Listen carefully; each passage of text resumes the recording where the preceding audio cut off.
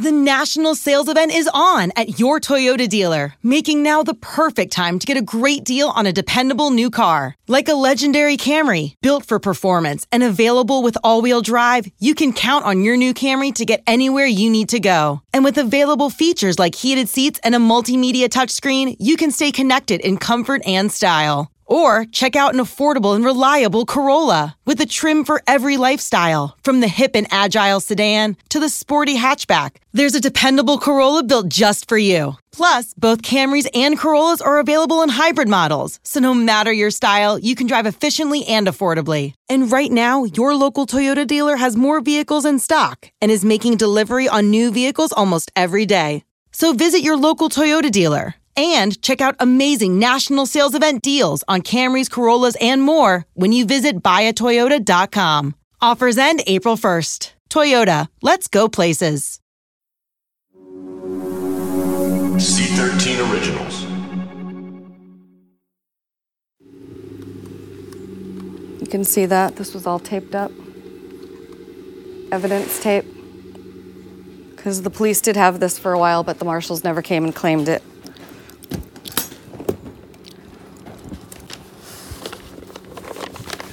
This is his life. This is all he left.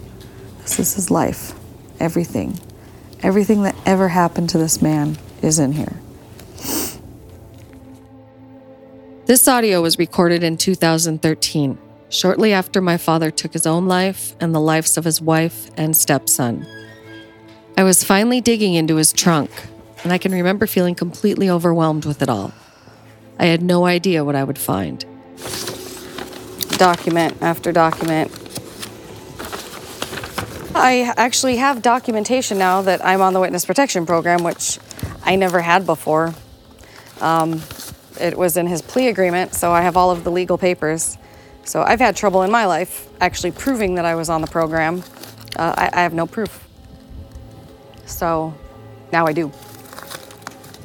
He kept every newspaper article, every letter he ever wrote, every letter he ever received. This is an old knife. He always had this knife on him. I don't even want to know what went on with this knife. Looking back, it was surreal going through the trunk for the first time. I felt both sympathy and contempt. Nostalgia, but also a weird sense of detachment. Like, it was my father's life in a box, but really, he was a complete stranger. I don't know how he got all these pictures. I don't know how he saved them all. It's just, wow. Picture after picture after picture. That's his mama. That's his wife, Vivian. Here's my Uncle Whitey, who passed away. I was at his funeral. This was the guy he testified against. So, these are actually my father's patches. And if they found out that I had them and was trying to sell them on eBay or make a profit off of them, that would definitely cost me my life. You don't do that. I mean, this isn't anything to play around with, especially my dad's patches. It'd be different if he died while a member, but everything that he did, these are definitely very dangerous to possess. It's just fascinating, though, going through this shit. Beneath the Ziploc bag his patches were in, I noticed a small glass jar.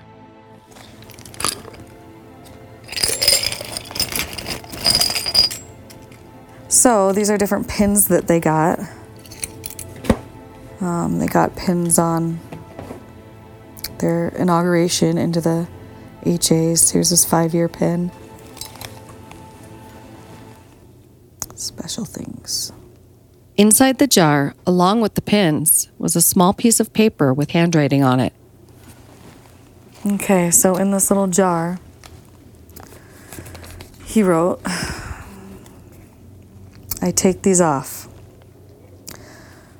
I take these off without any regrets. To destroy something evil, you have to be very good, all good. November 3rd, 1981, Clarence Crouch. That's a trip. I didn't realize it when I read it, but that was written the day before my father called Bernie Butkovich. I wonder if he truly understood what he was about to get himself into. Without the light or the darkness come, hold through the night, the shadows will run.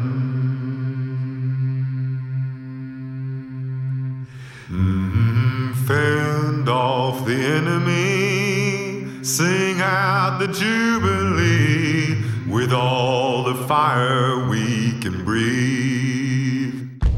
My name is Jackie Taylor, and this is Relative Unknown. To have the patch on your back is everything. No one's going to touch you. They know if they touch you, everyone's going to come after them, all the other angels.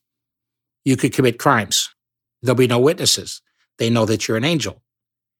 People will come after them for testifying against you. They don't have to do it, but the fact that it's been done in the past and everybody knows about it is intimidating. This is Tom Doyle. Doyle is a retired detective who spent 39 years with the East Lake Police Department on the outskirts of Cleveland, and he's had plenty of experience with the Hells Angels and their trials. Here, he tells a story about one of them, when the defense attorney was questioning potential jurors, a process known as voir dire. Try a Hells Angel for theft, okay? 3 or 4 Hells Angels come in color in the courtroom while the jury is being voir dired. The fact that the defendant is a Hells Angel is not a negative. The defense attorney, while doing voir dire, says to each of them, the fact that my client is a Hells Angel, you're not going to hold that against him, are you? Of course, they're saying no. You're not afraid of Hells Angels, are you? Well, you got men sitting there. They're not going to say, I'm afraid. So they say no. At one point, he asked one of the jurors, you're driving along the freeway on Route 2 in the summertime, and your windows are open, you listen to music. All of a sudden, you hear vroom, vroom, vroom, vroom, and alongside of you on each side come this big, long line of motorcycles, Harley Davidson, these people with all their tattoos and all their rings, and you see the Hells Angels colors in the back. What are you thinking at this point? And the guy's looking around, he goes, I'm thinking, I hope my horn doesn't get stuck right now. He understands. Everybody understands the intimidation value. You don't have to say it, we're intimidating you. We just have to understand human nature. In that case, the person who complained doesn't come to court. He won't come as a witness now saying, I've been the victim of a crime. Finally, we get a warrant and arrest him as a material witness, bring him to court. As we're coming down the hallway, I'm walking another detective, we're walking him in. And he goes, I have to take a piss. So he walks in the men's room. So we walk in, and there stands the guy at the urinal with his penis in his hand. And at each shoulder is a Hells Angel standing about 3 feet away. And now we stand there behind them, and we open up our coats. They can see the badges and guns. And I go, now squeeze the dropout. Go ahead, you know. And he can't. He's just got his eyes about this big. And then he gets on the stand and testifies, I was drinking during that whole year and I don't remember anything. There's an intimidative value. They don't have to say it, it's implied. Everybody knows it, and they act in a way that is hard to describe, but when you see it, you know intimidation. Butch had spent about 9 months with us in Billings before he began serving his 10 to 40-year sentence. But the deal that he'd cut meant that, of course, one day, the time would come for him to begin testifying. Not just in front of the U.S. Senate, but in court, face-to-face with his former Hells Angels brothers. And as the first trial approached, almost a year after he'd written that note in the jar, the media was all over it. One Ohio newspaper ran a story with the headline, Hells Angel Informant Described as Important. It read, Testimony by a former member of the Hells Angels against fellow members of the motorcycle club could have national importance, federal officials say. In the coming months, Clarence Crouch, 42, of Cleveland, could do to the Hells Angels what Jimmy the Weasel Fradiano did to organized crime in recent trials around the nation. Fradiano's testimony helped put a dozen mafia leaders in jail. Crouch said he decided to quit the Hells Angels because he became fed up with the killings. While I thought he was off on a fishing boat, my father was sitting in prison, waiting to be called to testify. And it was during this time that he began to write so many letters. He made at least 2 copies of each, one to send and one to save. This one, which gives some insight into his decision to flip, was written to a detective from the Cleveland Police Department as these trials were gearing up. I was completely dedicated to the club for many years, and it took many things to break my back of dedication. But as I sat at my mother's house in Louisiana, trying to make up my mind to call Bernie, I seen on television where 2 members had been killed in South Carolina, and I knew from what I had heard that they had been killed by other members. I sat down for the first time and started listing all the deaths that I knew the Hells Angels were responsible for. Since this was something I never even let myself think about, meaning that when something like a small child reminded me of the bombing that killed a 2-year-old and its mother in Cleveland, I would chase it from my mind. My intentions were to stop the killings long enough to think about what we had become. It wasn't who had the best bike or who could party the best, was a good member. It had become a thing of whoever killed the most was the best member. As an older member, brothers began to come to me and ask me what had happened to us. Was this what we had worked so hard to be? What members had put their lives on the line for? So I sat down and started making this list, which just kept growing, and I couldn't believe it. So after spending many years trying to change things in vain, I did the only thing I felt I could do, which was to tell everything I knew and let everyone judge for themselves. Several Cleveland Angels had been indicted for murder, and Jack Gentry would be the first in court that my father would testify against.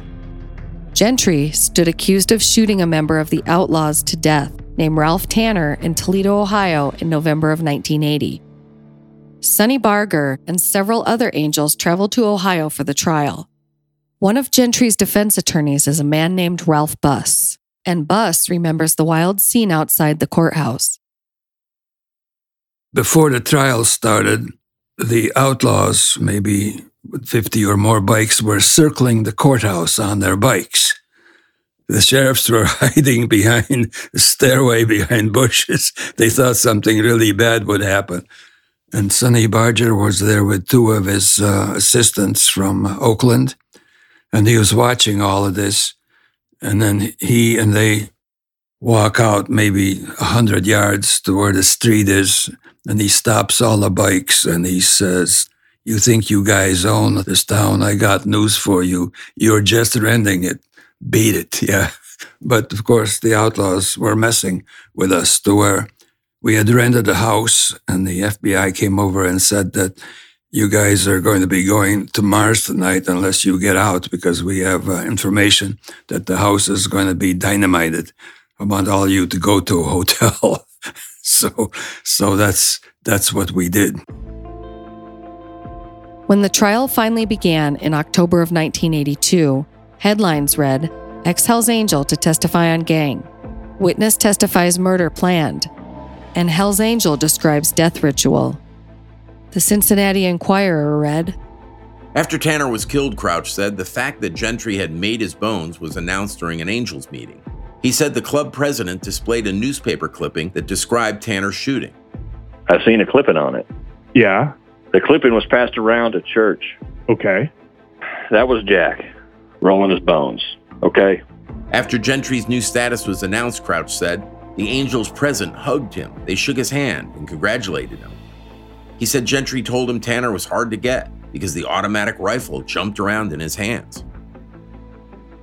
Here's former Cleveland Angel, Matt Sanaskar. Now it was the time to strategize with people on how we're going to fight this evil that is in front of us.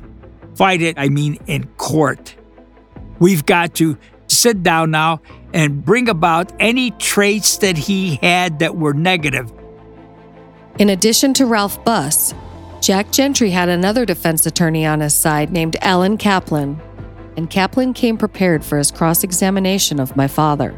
A Toledo Blade article read, In a bid to challenge Crouch's credibility, Kaplan elicited from Crouch information about his past. Crouch said that he worked only sporadically and was supported by money that he made selling drugs and motorcycle parts, and by loans given to him by his club brothers and by women with whom he lived. Crouch also told the jury that he shot a girlfriend in the leg and stuck another's foot to the floor with a knife. He also said that statements that he made to Butkovich about patterning himself after Jimmy the Weasel and writing a book about his experiences were made while he was, quote, on the verge of a nervous breakdown.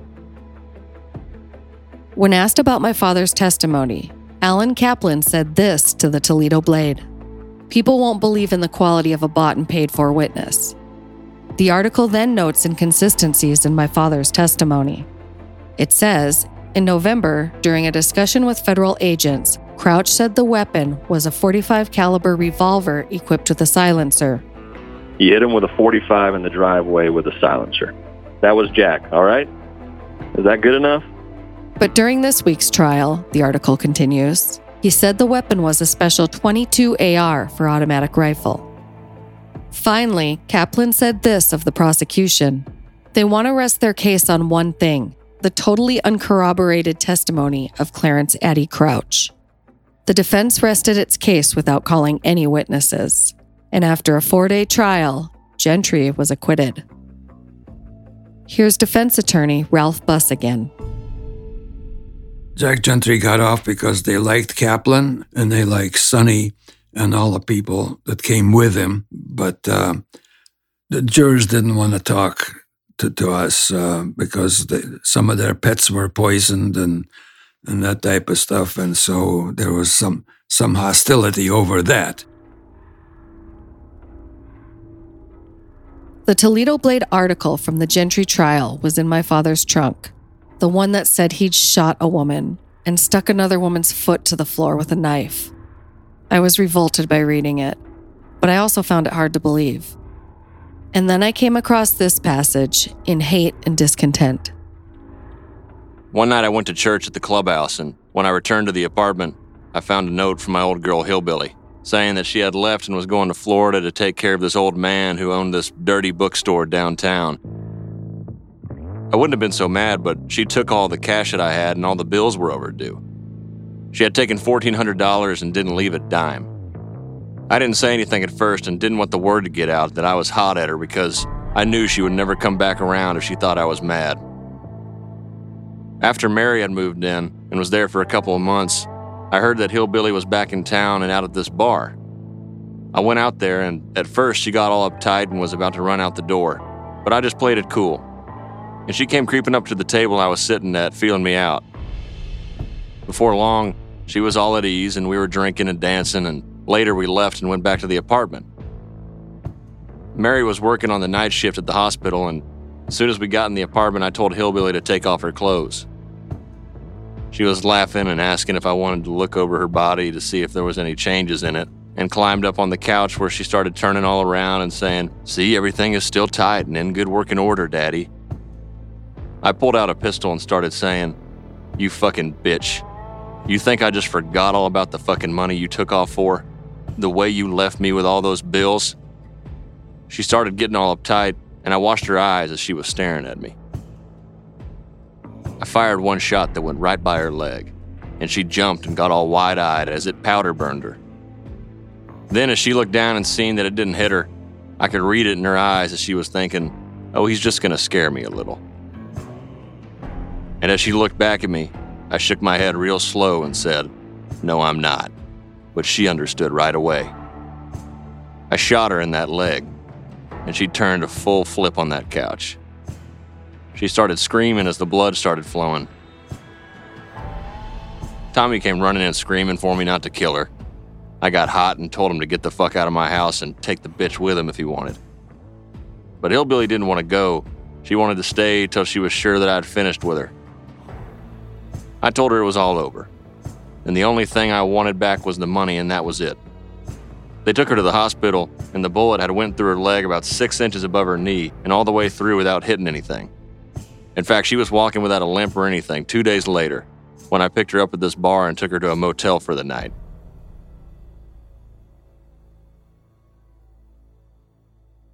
Just the thought that he would bring a woman back to their apartment that they shared, and this particular incident, shooting her in the leg, terrorizing her, and this is all while my mother is at work. It's just I can't even imagine. I mean, I just I can't fathom that. It's just disgusting. I can't even believe it. When I read this, I actually felt a little pity for my mother. This is the person that she tried so hard to love and tried so hard to help. And throughout my teen years, when I was dating here and there, and she always would get the vibe from a guy if he was bad or not. And she would always tell me, you can't love the hate out of him. He's not going to change. I tried to do that with your father, and it didn't work. Look what happened. That was the hardest thing about all of this. Finding out who my father was is just, I had no idea what kind of a monster he was back then. But the thing that really blew my mind is that there were other articles that said he'd testified that he'd fathered at least 13 other children that he knew of, and he bragged about it. That really was a bombshell to me. Imagine reading in an article that you have 13 brothers and sisters out there. I'm sure it was devastating to my mother. My father wrote this letter on April 29th, 1983. Dear Mary, well, I tried to call and the line was busy. When I called this morning, there was no answer. So that's the end of my allowance for phone calls this week. There is a collect phone, but I wouldn't feel right calling you that way on your birthday. Sure would like to get a letter from you. I still look each day hoping that there's something. Then once or twice a week, I'll write a letter begging you to write, then tear it up, thinking that I have to be strong and not put any more burdens on you. God knows that I put so much on you now that I don't know how you've been able to shoulder it all. All I've been thinking is to get money together so at least you can get rid of that burden. Then we can work out any problem that we've got going. But I stay depressed all the time now and can't seem to get the needles out of my eyes. I sit staring at you and the children's picture each day, trying to justify what I've done. But the loss of you just ain't worth it, and I'm not sure what to do anymore. All the moral reasons that I had were stomped to death a long time ago by these so-called law enforcement people. They don't care how many people are killed. All of this I can take and keep fighting, but to lose you, I can't take that. It's just too much to pay. As long as I felt that you were in my corner waiting, I could take all this and whatever else they throw at me. I love and miss you very much, Mary. Love, C. Shortly after this letter, my mother filed for divorce. When we found out that my mother had filed for divorce for my father was right around the time that we found out that my father was in prison for murder. And when she filed for divorce, it was just another thing that us children had to deal with by ourselves. My mother really wasn't comforting about this. She wanted to put it behind her. She never wanted to talk about him again. That was it. That was done. That was a done deal. And as for my father, he made his bed, and now he had to lie in it alone. And the next trial was right around the corner. Let Tend Dental make your dream smile a reality. We offer a variety of top-rated treatments, including Invisalign aligners. And for a limited time, Tend is offering $750 off orthodontic treatments. Offer valid through January 31st, so don't wait. Visit hellotend.com/sale. That's hellotend.com/sale. And book your free consult today. Relationships are hard, and that's why I'm here. Hey friend, it's Cammie Crawford. Think of me as your big sister / Audible BFF that you can always trust to give you the real tea. This is my show, Relationship, the advice podcast that covers all relationship topics. Send your story to hello@relationshippod.com or DM me @relationship on IG and tune in for new episodes every Friday. Listen and follow Relationship with Cammie Crawford on the free Odyssey app or wherever you get your podcasts. We were told that there was an informant who would be the primary witness, and we were told that his name was Butch Crouch.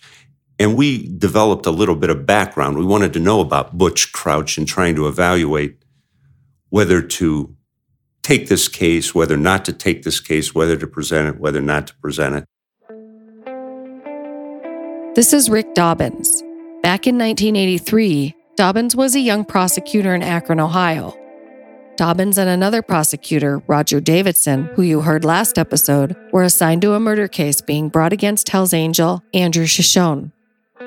Butch was going to testify that Shoshone had stolen the car that was used when my father shot 17-year-old Donald De La Sera to death. My father had pled guilty to that crime, and now Shoshone was being tried for murder. Earlier that year, Shoshone had been tried in another murder case. He stood accused of pulling up in a van on I-77 in Cleveland, alongside an outlaw named Buddy Sunday, back in 1975. Sunday was shot off his motorcycle and died. My father testified in that trial as the prosecution's only witness. And just like in the Gentry trial, defense attorney Alan Kaplan tore apart his testimony. The case was dismissed for lack of evidence, and Shoshone was acquitted.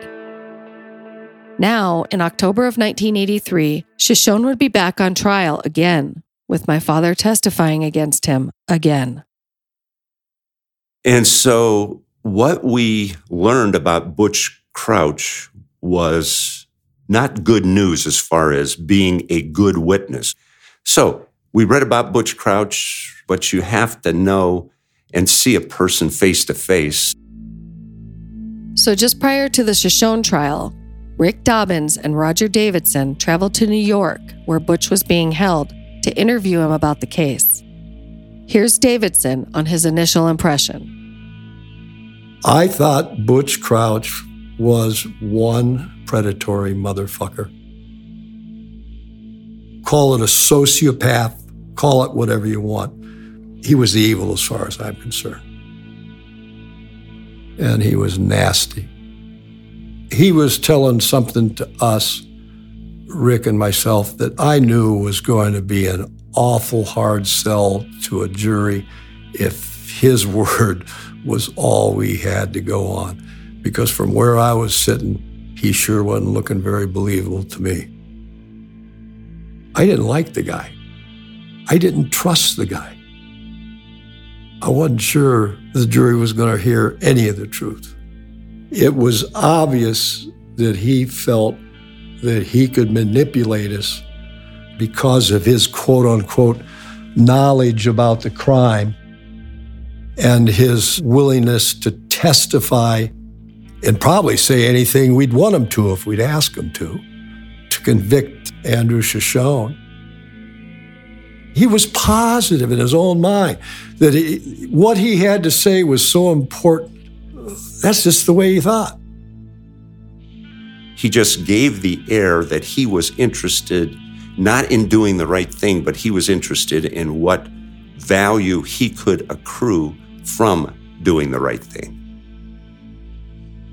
I felt personally that I didn't believe 50% of what Clarence Crouch told me about this homicide. That causes you problems in your stomach and in your heart. Anyway, later on, while the trial is going on, right before Butch Crouch is to take the stand, myself and Rick Dobbins, we go back in this little room where he's being kept separate from everybody else and talk to him and ask him, if he's ready and if he's prepared. And that's when he told us that we had to do better. Before taking the stand against Shoshone again, my father tried to leverage his testimony, and he gave Dobbins and Davidson an ultimatum. When Butch said, I want 2 more years off, we decided that we're not ever going to ask. He didn't deserve 2 more years off his sentence, and we had a sense that the case was not going well. He was playing us for what he could get out of us. He was playing the ATF for what he could get out of them. He was playing the Hells Angels for what he could get out of them. His whole life was what other people can do for me, not what he can do for anybody else. And if it wasn't good for Butch Crouch, it was not going to happen.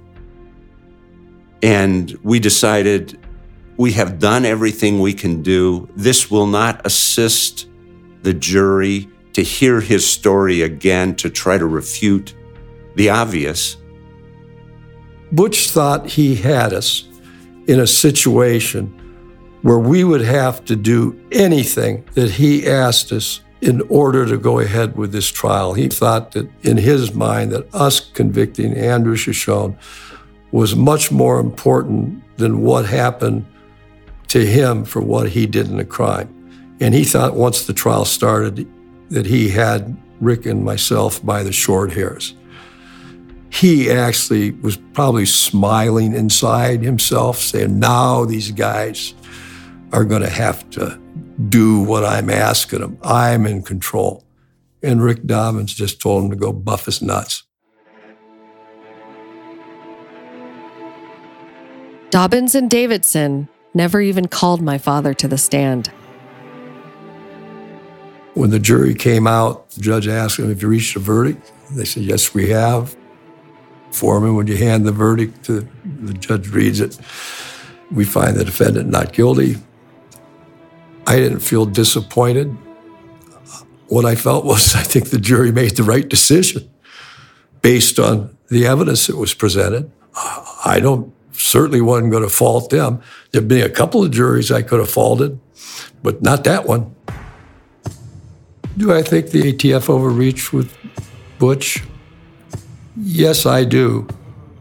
They should not have made Butch Crouch a witness in a murder trial because of all the baggage that his personality and his background was carrying around. What's that my dad used to say? Life is short, brutal, and ugly. And it is.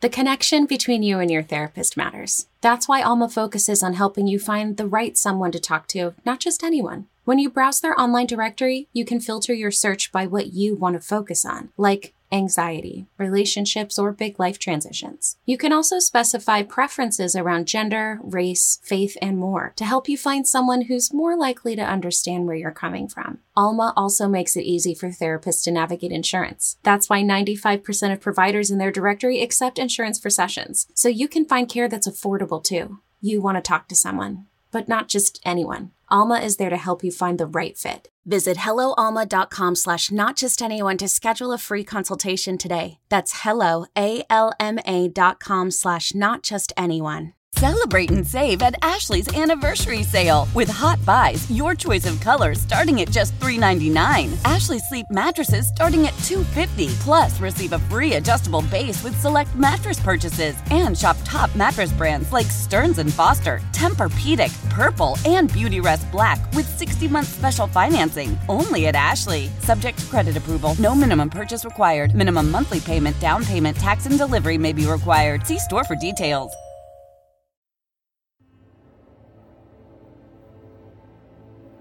For the second time in less than 1 year, Andrew Shoshone was acquitted of murder.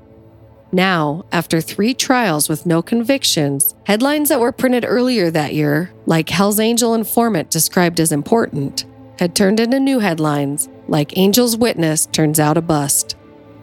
Steve Wells, Cleveland's ATF supervisor and the man who helped develop my father as a witness, was quoted in the newspaper saying, "I think he is a credible witness. I think his veracity is yet to be impeached.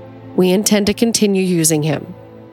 Andrew Shoshone said, quote, "It's the second time I've been accused by Clarence Crouch. I just wonder when it's going to stop and when he's going to tell another story."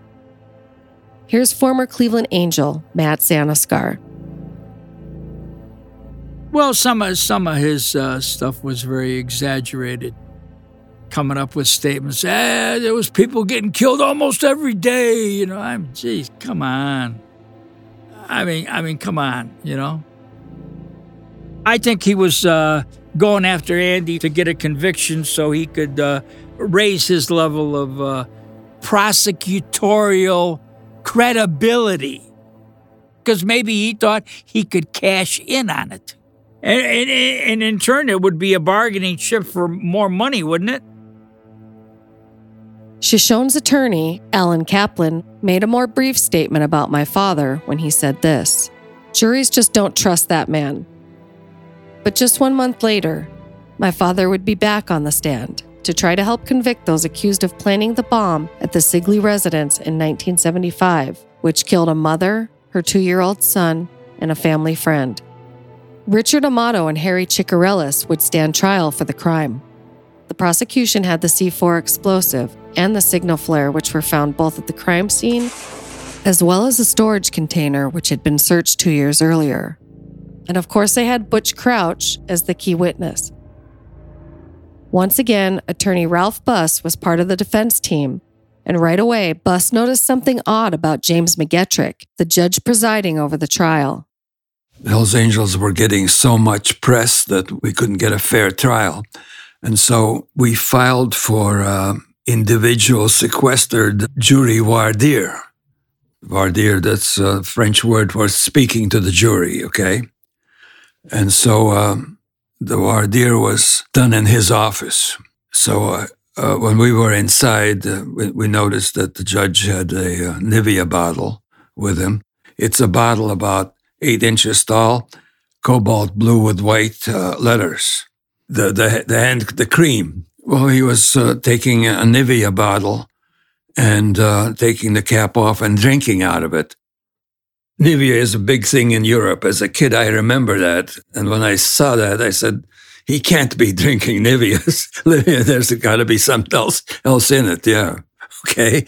And so he was very nice to the jurors, but at one point he came out of his bathroom with his robe on, and he had his underwear around his ankles and tripped and fell right among all of us, okay? So the suspicion was high that intoxicant was going to be used, but we went through all of that successfully, and the jury was actually impaneled. When the trial began, the defense team followed the same playbook as the earlier ones, as they attacked the prosecution's main witness. I remember pictures of Clarence Crouch being showed on a large screen in color to the jury. The last one was Crouch was hugging this huge tree that had a hole in it, and he was sticking his penis in it. And when Judge McGettrick saw that, he says, "This is going too far," and they instructed the jury to wipe that memory out of their mind. But it was impossible, I'd say. It got worse. A Cleveland Plain Dealer article was written during the Sigley bombing trial, which had the title, "Ex-Angel's Mind Vague on Talks with U.S. Agent." It read, Crouch, 43, became vague when asked about a telephone call to a federal agent. In the tape-recorded call on November 3rd, 1981, Crouch told the agent, "I can help you build a whole gang of cases on hearsay." I can help you build a whole gang of cases on just fucking hearsay and this and that. Crouch told defense lawyers he, quote, didn't know what he meant by that. Despite the memory lapses, Crouch stuck to his story in claiming biker Richard Amato, 34, helped set the bomb January 7, 1975, at 6101 Lansing Avenue. Another angel, Harold Ciccarellis, 40, is awaiting trial. A federal report on the debriefing of Crouch by agents quotes him as saying, "I think Richie was with them too." Crouch told Carnes the debriefing is now, quote, a blur, and that it looked unfamiliar. James Carnes was another member of the defense team, and he said this. "My God," Carnes exclaimed, "you're charging a man with murder and you're telling this jury it's unfamiliar to you?" Before the case could even be sent to the jury for a verdict, though, Judge McGettrick, the man Ralph Buss saw drinking out of a hand lotion bottle, dismissed it for lack of evidence, so Richard Amato was acquitted. And because the upcoming trial against Harry Ciccarellis would be using the exact same evidence and testimony, his case was dismissed as well. And my father was now 0 for 4 in trials that he appeared as a witness. But later, Ralph Buss says he heard that other factors may have been at play. Carnes and I, of course, were elated when the judge granted the motion to dismiss the case at the end of the prosecution's presentation. And we thought that we did such a great job. And then we find out afterwards that a bribe supposedly was involved. Cleveland PD Intelligence Unit Sergeant Bob Cermak and his team had been investigating corruption in the Common Pleas Court during this time. And 5 months after the Richard Amato trial, he got a phone call in the middle of the night from ATF supervisor Steve Wells. Wells told Cermak he'd run into Judge McGettrick at a bar. Here's Bob Cermak. I've often said that a good criminal investigation is just as much dumb luck as it is hard labor. But our buddy Steve Wells, who has been known to enjoy a cold beverage every now and then, stopped at a particular watering hole on the west side of the city, and he sees Judge McGettrick there. So Steve being Steve, he sits down not too far from McGettrick, and he makes a flippant remark about what a great job he did for the Angels. He tells McGettrick, he says, "We really appreciate what you did for Richie," he says, "in that case and throwing it out." Well, McGettrick looks over and he kind of thinks he recognizes Steve as being somehow affiliated with the Hells Angels. And McGettrick comes back and says, "Well, yeah," he says, "but they didn't give me enough money. I was actually supposed to get another payment." And they just had some other dumb conversation. Steve leaves. It's about 3:30 in the morning. He calls me at home, and he's pretty well inebriated, and he starts to tell me the story. And I said, "Steve," I said, "do me a favor." I said, "Go home, go to bed, call me in the office in the morning, and tell me the story again." And so I hung up on him, and the next morning he calls the office, and we discussed what had happened.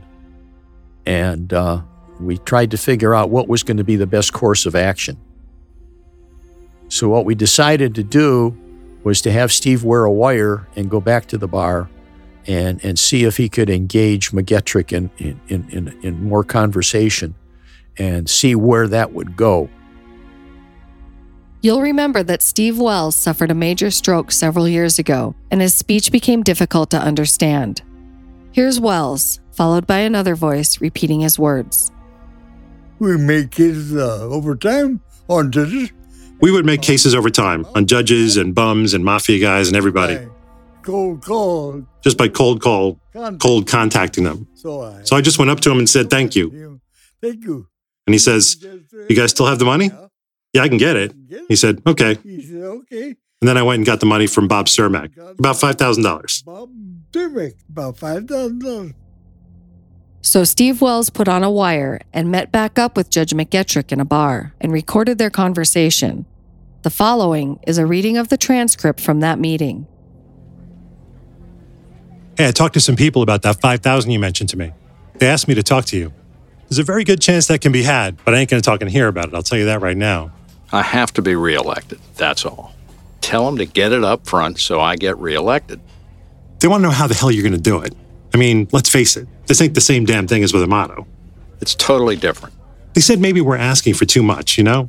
I think you said things have always been straight and no problems. And I don't know. So listen, let me tell you something. The case is set for September, and there'll be no problem at all if I get elected, and I will. See, they can't afford for the damn thing to go to the jury. You know, I've taken it away from the jury. Well, that's what I'm saying. That's what they want to know. Is if they can be assured that it ain't going to the jury and he walks. That's all they care about. Well, the other day you had something. There's your $5. I'll get the rest for you within the next day or so.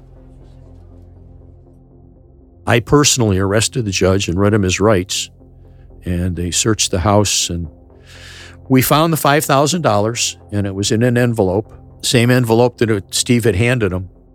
We also found in his house 2 other envelopes very similar to that, both containing pretty substantial amounts of cash.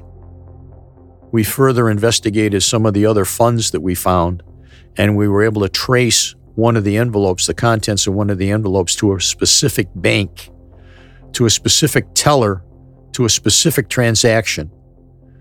And the person that received the cash was a Hells Angel, and we were able to put that Hells Angel in the Common Pleas Court building on the same day that Judge McGettrick was in that building. And we arrested the person, we went to trial, and we lost the case. Judge McGettrick, however, didn't get off so easy. He received a 4-year sentence and died in prison. He's, in my knowledge, the only Cuyahoga Common Pleas Court judge to ever go to prison for bribery. Up to this point, all of the angels that my father testified against were acquitted. He went back to prison while we were stuck in Billings, Montana, trying to adjust to our new lives and identities. Here's a letter he sent to a detective who'd worked on one of the cases. I may not have been the best witness up on the stand, and my ability to express myself verbally has been very hard for me, but I never lost the ability to think and to be aware of all that was going on around me. Every one of these federal agents had one focus on their mind. Here I was, telling them of wholesale murders that were taking place all across the country, and they just didn't seem to think this was more important than breaking up some $1 million drug ring. Then to sit there telling them about this member and his involvement in something and have to stop and tell them who I was talking about because they weren't taking notes or paying attention to what or who I was talking about would tear me up so bad. I would just sit and ask myself if it was all worth it. McGettrick pled guilty to bribery, but not once did I lose my conviction. But still, all seemed to believe what Kaplan and the club has said about me, that I did it for some kind of a payment for $1,245 a month. First place, the $1,245 is only for 6 months, and it's a very small sum when you consider that we had to completely restock on everything it takes to stock a household of 5 people. That money was long gone before the end of the month. And each day we begged for the new identities promised to us, because it would allow us to both go to work and bring in twice as much as we were forced to live on. Even now, after 5 years, Mary hasn't gotten all the identification she was promised when we turned in our IDs. Then, Mary filed for divorce. They removed her from the program, which means that she had to turn in her new identity and was given back her old identity. Kids were allowed to keep their names, but Mary was put on Front Street by having to live under the name Crouch. So like a rat in a cage, I find myself pacing back and forth, trying to find a solution to all this, and a way to save Mary from harm before it's too late. Sorry I got off into all this, but I wanted to let you see all the things that I had to go through while I was trying desperately to hold on to whatever sanity I had left, while I had to constantly tell myself that I was doing something of worth and making up for all the senseless things I'd done in my life. Anyway, it's something like living on a tightrope, and you never know when you're going to be shoved to the side and make room for some other witness coming in with more usefulness. Not once has anyone bothered to place themselves in my shoes and understand what it meant to me to trade all I'd become, something I would have died for before becoming a snitch. To me, this was the worst thing in all my life. It was like trading away my very soul. What good's a man who's lost his soul? Can't take a stand when his flame's gone cold. On the next episode of Relative Unknown. 90% of the time, there's no danger involved, and that danger is manufactured in a lot of respects to keep people in tow. My family and I were used. It's as simple as that. And as for my father, he still had one last horrifying murder trial to testify in. This was a cold case before they even had the name cold case. And this one was based on more than just hearsay. He was giving up details of this crime that only somebody that was there would have known about. For episode transcripts and story extras, visit RelativeUnknown.com. Relative Unknown is a creation and presentation of C13 Originals, a division of Cadence 13, and Rumor Inc., executive produced by Chris Corcoran, Zach Levitt, David Bailenson, Michael Galinsky, and Suki Hawley. Written, produced, directed, and edited by Zach Levitt. Produced and edited by Perry Kroll. Our theme song is Change on the Rise by Avi Kaplan. Original music composed by Joel Goodman. Mixed and mastered by Bill Schultz. Production support by Ian Mont and Lloyd Lockridge. Field recording by Rich Berner, Michael Galinsky, Perry Kroll, and Connor Waddingham. Production engineering and coordination by Sean Cherry and Terrence Malingone. Artwork, marketing, and PR by Kurt Courtney, Josephina Francis, and Hillary Schuff. I'm Jackie Taylor, and thanks for listening to Relative Unknown. You know that science solves crimes. Forensic science is exciting, challenging, and most of all, rewarding work. But there is a shortage of qualified individuals in this field. Hi, I'm Terry with Loyola University Maryland's Forensic Science Department. Loyola is one of the only colleges in the country offering advanced degrees in forensic pattern analysis and biological forensics. Our courses, taught by forensic experts, feature hands-on training and small class sizes. They are based on real crime scene and forensic examiner training programs to ensure you are ready to make a difference. Our programs are open to students from a variety of academic backgrounds because we believe everyone can contribute to solving crimes. So what are you waiting for? Discover the excitement of forensic science at Loyola University, Maryland. Visit loyola.edu/forensic for more information. That's loyola.edu/forensic because you are ready to make a difference. Join one of Loyola University Maryland's forensic science programs today.